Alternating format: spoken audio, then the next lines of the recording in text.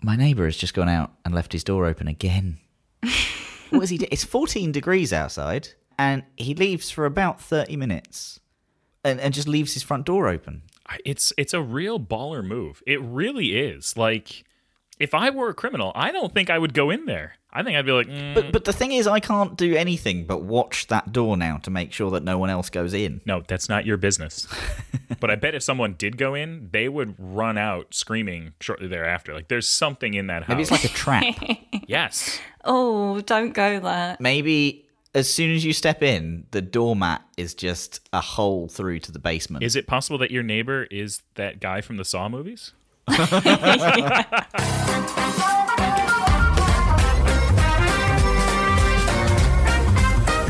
So, welcome back, and thanks again for tuning in to another episode of Random but Memorable. To my virtual right, we have my good friend and neighbour Matt Davey, as well as living just around the corner from me. He is also CXO at 1Password. Which do you think is your biggest claim to fame, Matt? What, between my job or my location? Yeah, living around the corner from me.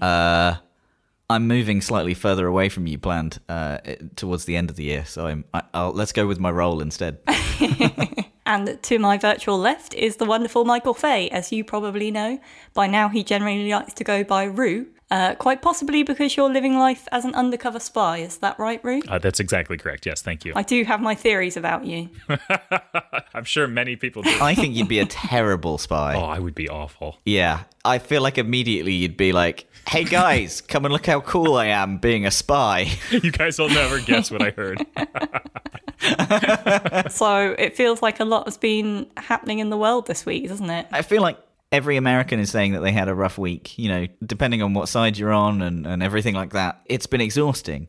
But I feel like the British have been the ones that have been let down. I was checking my phone constantly at like 2 a.m, 4 a.m, all that type of thing. And then I had to wake up, and because of time zones, it was 2 p.m. before we would hear that nothing's happening. So I think we were almost left longer to kind of just ruminate on it than you guys were. It was torture. I love the sentiment that, like, I had to wait longer to find out that nothing was happening. Like, that's a really... That's exactly how the last couple of days have felt. Yeah, I had the news on 24/7 every single day for about 3 days just to be told the result's not in yet. Yeah. No, I hear you. I mean, listen, being in this country, it was like it actually mattered to us. So, you know, there was imagine what you have been feeling and then multiply it by a few factors. It's been tense. I think we should probably start with some Watchtower Weekly. I think so. We'll try and keep it as election free as possible. So the first one, we're going to start off with an awful one. A cybercrime group is targeting US hospitals, federal agencies have warned. So yeah, federal agencies warned hospitals, healthcare providers, and public health groups that they were at risk of increased and imminent cybercrime threat from ransomware, which could paralyze their computer systems and make it hard for them to deliver care. At least 4 hospitals have reported the cyber attacks this week, and hundreds more could be at risk. An intelligence analyst for the firm Recorded Future told CNN this could be the biggest attack that we've seen. And the attacks come as hospitals across the country are struggling to handle, spikes in COVID-19 cases. I think that the US had a world record for the amount of cases yesterday and subsequent days beforehand as well. Yeah. And ransomware attacks have shut down hospital computer systems, often forcing them to turn to pen and paper charts and sometimes locking them out of things that they need to run tests or scans on patients. I don't think we put enough emphasis on how much these computer systems are so vital for places like these hospitals.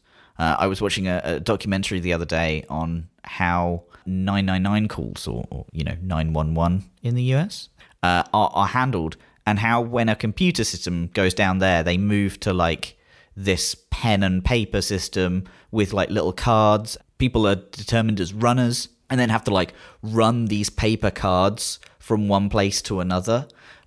These places are so reliant on computer systems now that this idea that something could be attacked and you would have to just suddenly deal with that, and the fact to do it during a worldwide pandemic, is just gross and despicable. It's not the first time that we've covered this story. Didn't we cover this back in April as well? Something very similar where hospitals were being attacked. I feel it's because they have money. They might not have a lot of it, but the scale of which, they're dealing with money, it does make them a bigger target. They probably don't put as much money into IT based on their, the amount of money that they actually handle, right? That's probably true. And also, like, this is a massive crime of opportunity. They don't have time to not just pay the ransom and get past this. Yeah. They need these systems all the time.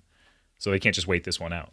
This is disgusting. This is absolutely terrible. Yeah, and if this is a state-on-state action, I still feel like it's just disgusting. It should be something akin to like something that involves some other nation stepping in. But these type of things are always hard to prove, and also starting something more serious is really difficult. Security experts do believe that a Russian-speaking group known as UNC 1878, they were not involved in the naming committee of cool hacker groups either. No. But they believe that group is behind the current attack. They're financially motivated and one of the most brazen, heartless, and disruptive threat actors I've observed in my career. That's Charles Carmichael, Chief Technical Officer of cybersecurity firm Mandiant. So despite pledges from some cybercrime groups to avoid hospitals during the COVID-19 pandemic, attacks have continued. And this comes after a woman in Germany recently died in what is believed to be the first fatality that is directly attributed to a hospital cyber attack. Do you know what I want to see out of this? I want to see the cybercrime groups that have vowed to avoid hospitals to then turn around and attack the groups that have gone after the hospitals. I want to see them rise up and defend the hospitals. That's what I want. All out cyber war. A bit of cyber civil war. Cyber civil war, that's a good one. Yes. Or civil cyber war. No. Sure. Yeah. One of the two. Yeah. I mean, that's the next blockbuster movie, right? Oh, absolutely. Yeah. It'll be, what's the guy in all of the Down movies? White House Down, London Down. Oh, Gerard Butler. Gerard Butler. Yeah, it'll be Gerard Butler. He'll be definitely starring in that one.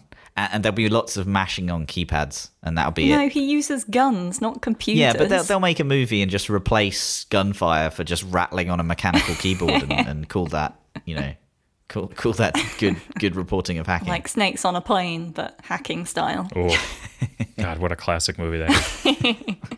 So our next story is about WhatsApp adding disappearing messages. So WhatsApp, of course, owned by Facebook, their wildly popular app with 2 billion users is adding a feature to give more people control on how their words and pictures live within the app. So from today, messages including photos and videos can now be marked to disappear after 7 days. The feature is being rolled out globally across iOS and Android starting November 5th. WhatsApp says it's starting with a 7-day lifespan, looking at playing around with time limits. They said, we will keep an eye on feedback and how people are using it and liking it, and see if it needs adjusting in the future. A spokesperson also said, for now we're starting with 7 days because it feels like a nice balance between the utility you need for a global text message-based conversation and the feeling of things not, existing forever. So yeah, the 7-day limit will exist regardless of whether the message gets read or not. And users can turn on the feature for direct messages, but in groups, it's the admin that has to enable disappearing messages for it to work. WhatsApp said it's one of the reasons it's taken its developers so long to bring the ephemeral feature to the wider chat experience is because, in part, of the encrypted aspect of the app. So yeah, part of me thinks that this is a little bit of a fake security feature, like a security theater in a feature almost, because anything that you send someone can be screenshotted. Yeah. Until iOS somehow brings in sensitive apps that you can't screenshot, which Android does actually have, but I don't believe that WhatsApp is one of those apps. And so, 1Password on Android, you can't screenshot it. When you try, it just comes up with a big black box where the app is. And so mixing a feature of those two, again, if someone takes a photo of the screen, I feel like it could be degrees of security, essentially. I have a healthy dose of skepticism around WhatsApp just by default because it's a Facebook-owned property. And yes, I think that this is security theater. I'm not exactly sure who this is for. Well, I think it's probably nudie pictures, right? I wonder if this feature is made for the rise in people sending pictures like that to each other. As you said, as soon as those things are sent, they're captured somewhere. Yes.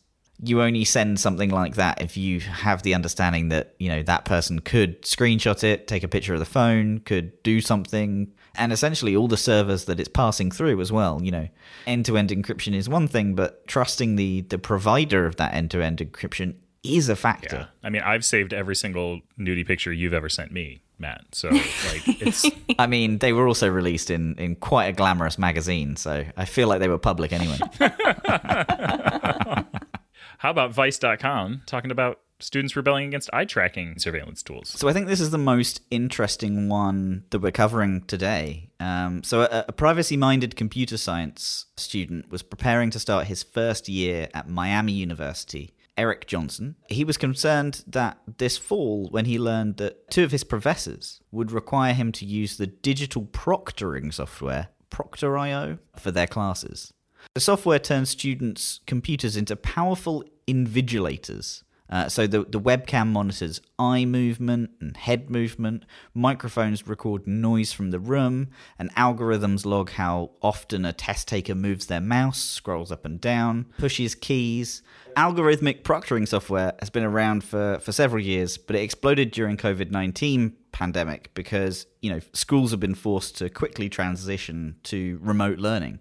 Proctoring companies cite studies estimating that between 50 and 70% of colleges will attempt some sort of cheating and warn that cheating will be rampant if students are left unmonitored in their own homes. In the end, Johnson never had to use Proctor.io.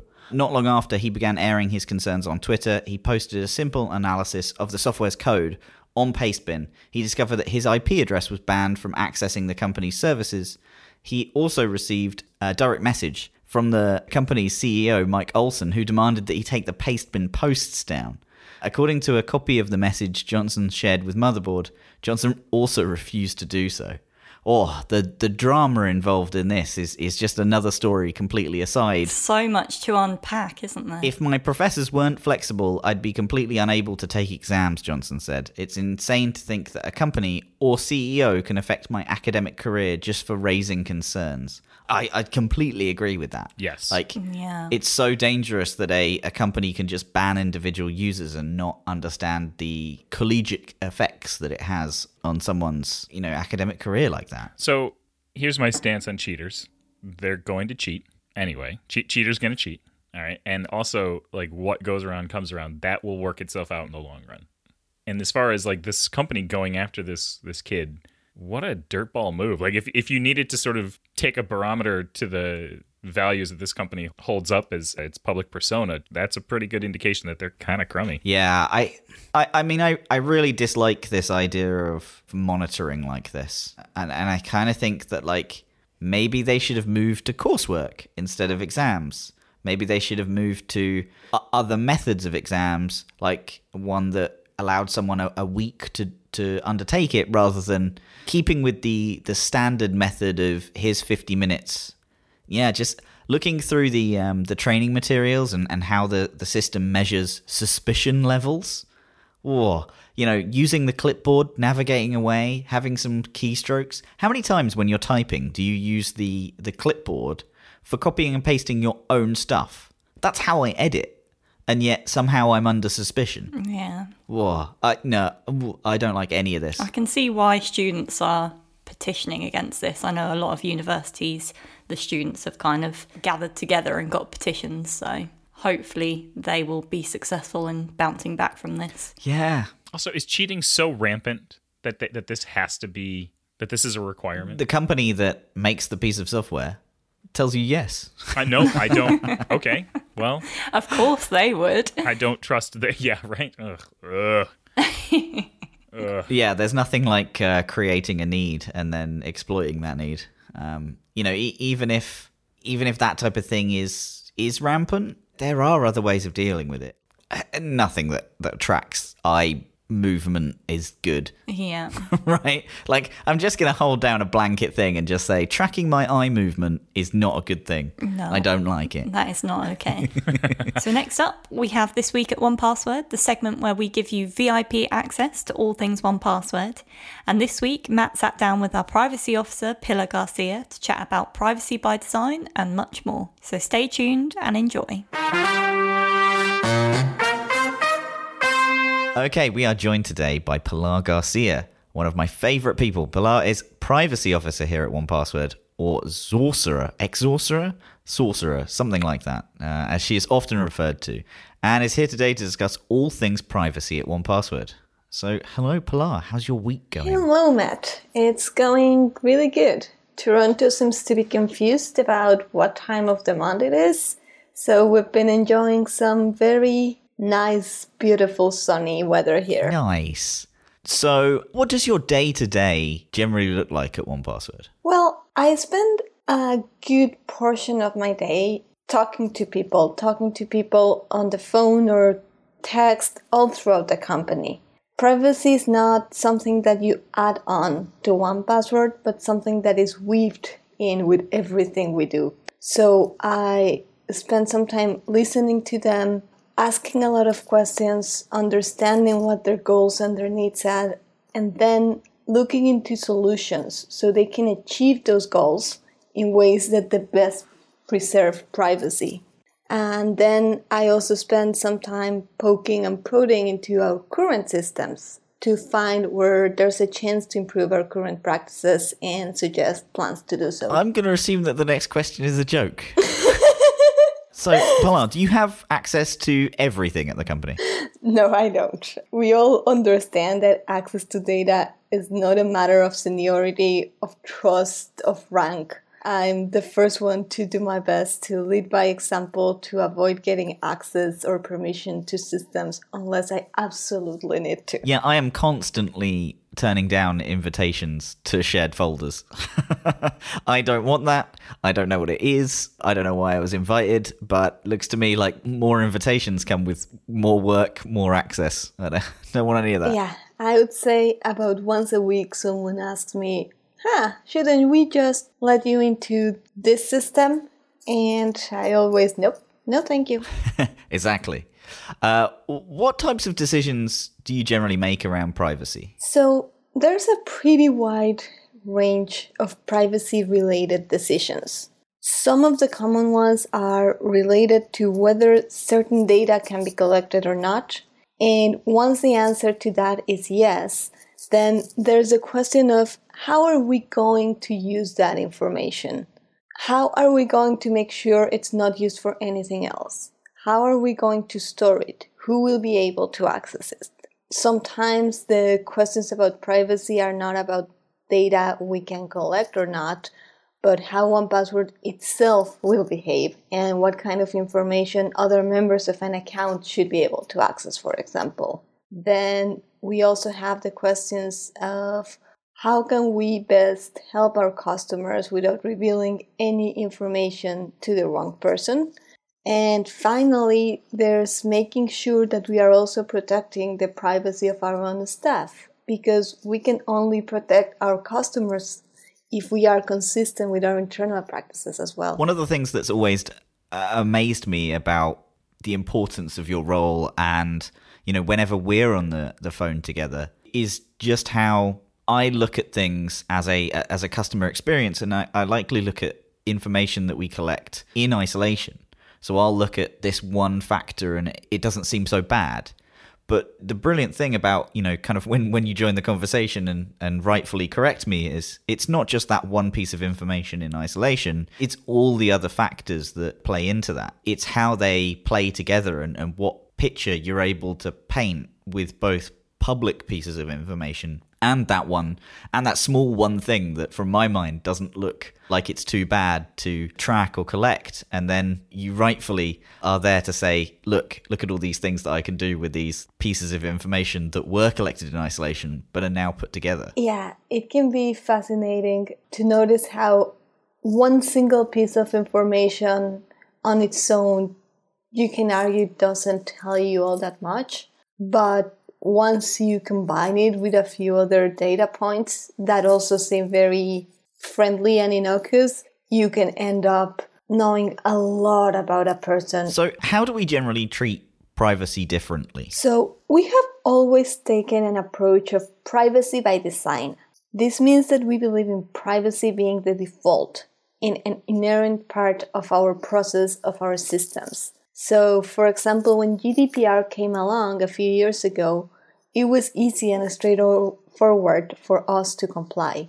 We had not waited for someone else to tell us what to do or to do things right, so we didn't have to fix something that was broken. Everything was already privacy preserving and privacy by default. And what are the kind of practices we put in place for customers' information that we do collect to make sure that it's not misused in any way? The first step is we minimize the amount of data that we collect to begin with.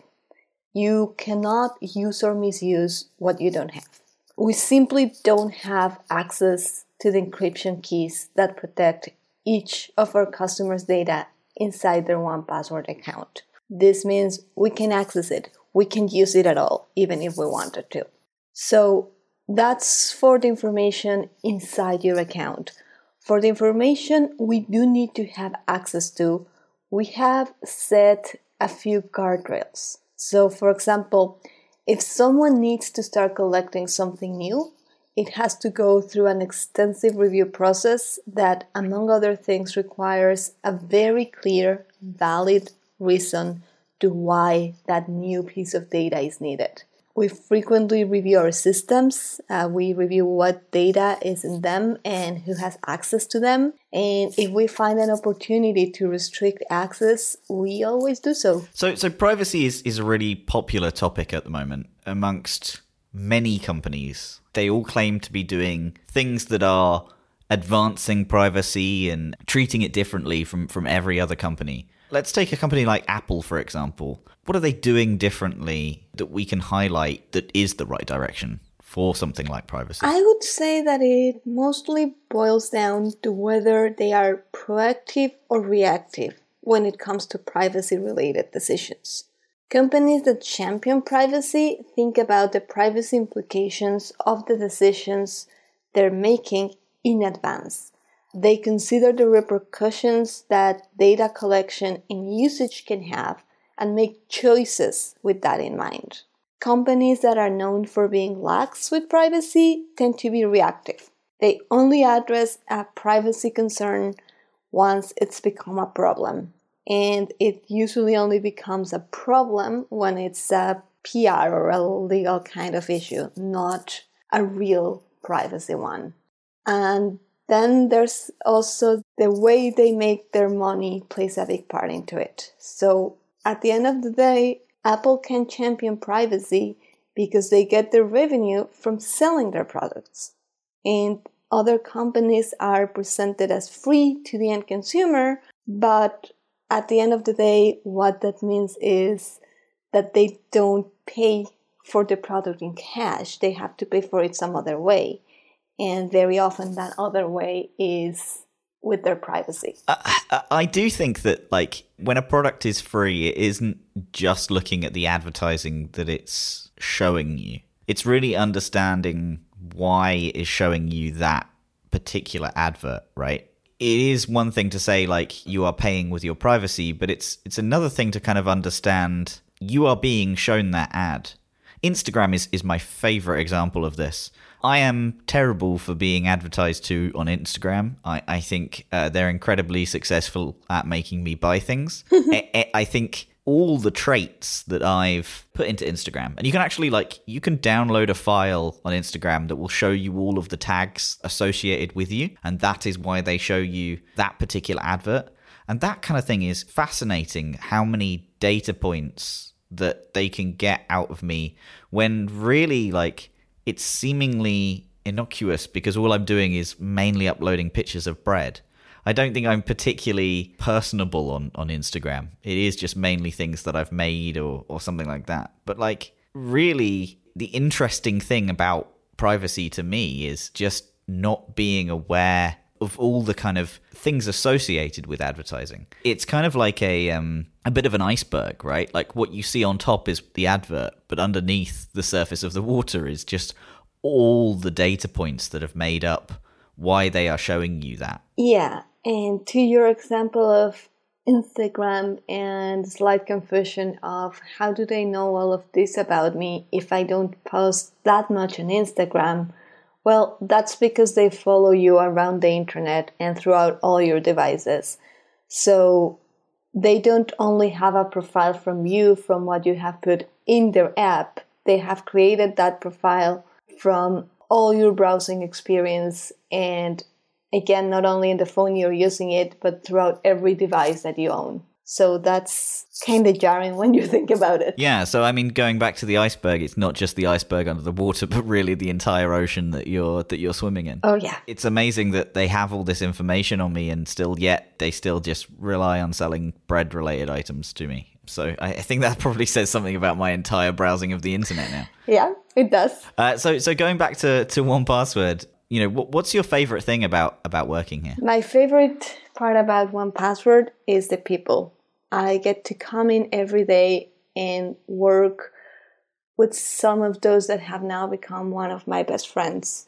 I get to be supported, I get to be inspired, I get to be challenged, and I just enjoyed so much how I'm able to spend my day talking to all these friends now from all around the world. They just make my day a little bit brighter. And you too are part of that. Oh, that's very nice. And where can people go to find out more information about you? Am I right in saying that you're doing a conference talk soon? Yeah, you can find my Twitter handle on the show notes. And yes, I am speaking at PasswordsCon in just a few weeks. While the conference is in Swedish time, I'm pretty sure that the videos from the talks will be on YouTube. I talked there last year as well, so you can also find my talk from last year at PasswordsCon on YouTube if you want. Perfect. I've seen it. It's well worth the watch. Thank you. This was a lot of fun. Hey, are we doing any promotions this time of year? We are. We've got a Thanksgiving promotion, and we're donating $1 to charity for every family that signs up to 1Password between October the 12th and November the 26th. Wow. So if you or your family are thinking about signing up for 1Password, then it might be a nice time to do it and to give something back. I like it. That's great. And we'll have more details on, what charities and how it goes and everything like that all on our blog. Excellent. I like it. So, are we ready for Play Your Passwords Right? The game craze that is sweeping the nation. Anna, is it your list today? It is, yeah. We're going popular artists and their songs themed. Amazing. To build on from last week where we did a music theme. So we're going a bit more specific this week. All right, I'm excited. All right, so here's how this works. Anna has a list of 10 popular artists and their songs. She has run them through everyone's favorite vulnerability website, haveibeenpwned.com, and is going to tell us how often these things have been exposed in some sort of security breach. She will read the first one off, tell us how many exposures it's had, give us the next term, and Matt and I have to guess if it has been exposed more times or less times than the one prior. We keep score throughout, and then at the end, Matt wins, and I go home sad. It's usually how this goes. You won last week, so hey, anything could happen. It's true. It's true. Okay, so the first one we have is The Beatles, and it has been breached 10,269 times. Okay. Next, we have a very popular Beatles song, Yesterday. Oh, definitely more. Lower. Nope, it's less. Sorry, Rue. Matt is correct. It is higher. Son of a gun! 12,025. Of course it is. It's the word yesterday. You're the word yesterday. Like it. Bringing out your good side this game, Rue. Okay, so we've got a very popular artist these days, Taylor Swift. It's higher. She has an army of Swifties, loyal followers. I do like a bit of Tay-Tay. Oh, of course. Who doesn't like Taylor Swift? Exactly. It's a bit of a guilty pleasure, right? I'm not guilty about it at all. I have a Taylor Swift t-shirt. I'm not guilty at all. It's higher, by the way. Way higher. Yeah, definitely high. Taylor Swift is way more popular than the Beatles ever were. You can send your emails to Sword.com. I was going to say that's going to anger a lot of people there. And you are both incorrect. It is lower. Oh my god! There are only 3,400 people that have Taylor Swift as their password. No. Well, who also have been in a data breach, but at this point, that's irrelevant. Yeah. That is so much lower Wow. than I thought it would be. I was surprised. Yeah, I was very shocked. I knew that one would catch you out. Fantastic. Wow. So, next up, we have a popular Taylor Swift song, Shake It Off. And it's going to be in your head all day So now. higher or lower than word Taylor Swift herself? I think that the other one is so low that I feel like this one has to be higher just because there are so many things in Have I Been Pwned that this almost accidentally, even if someone didn't know about Taylor Swift, would be more than 3,000. I'm going to go lower on this, though. I'm going to go higher. Okay, Rue, clawing back the points. You are correct. It is lower. Yes. 514 people. 540. Are you sure you did this correctly? Like, I hate to blame the system. Did you but- go to haveibeenpwned.com? I mean, type it in yourself, Matt, and take a look. And I'll go, na, na, na, na, na. Amazing. Oh, okay. It's one apiece. Okay, next up, Elton John. Higher. Higher than 514. Easy. Yeah, higher, definitely fine. Yep, you are both right. It is higher at 2,308. I mean, that's not even as high as I would have guessed. I would have guessed that would have been in the 10,000. Still lower than Taylor Swift. Wow. Yeah. The Beatles, way more popular than both Elton John and Taylor Swift. It's incredible. I mean, I could have told you that one. Okay, so we have a popular Elton John song and also the name of a biopic film, Rocket Man. Higher. Higher. You are both correct. It is higher. 10,865 there. Actually, overtaking the Beatles in popularity. Yeah, this definitely doesn't link to society as much as I thought it might. So we have a popular Prince song here, Purple Rain. Oh, I'm going higher. I'm going lower in this one. Yeah, Root, you're correct. It is lower at 4,976.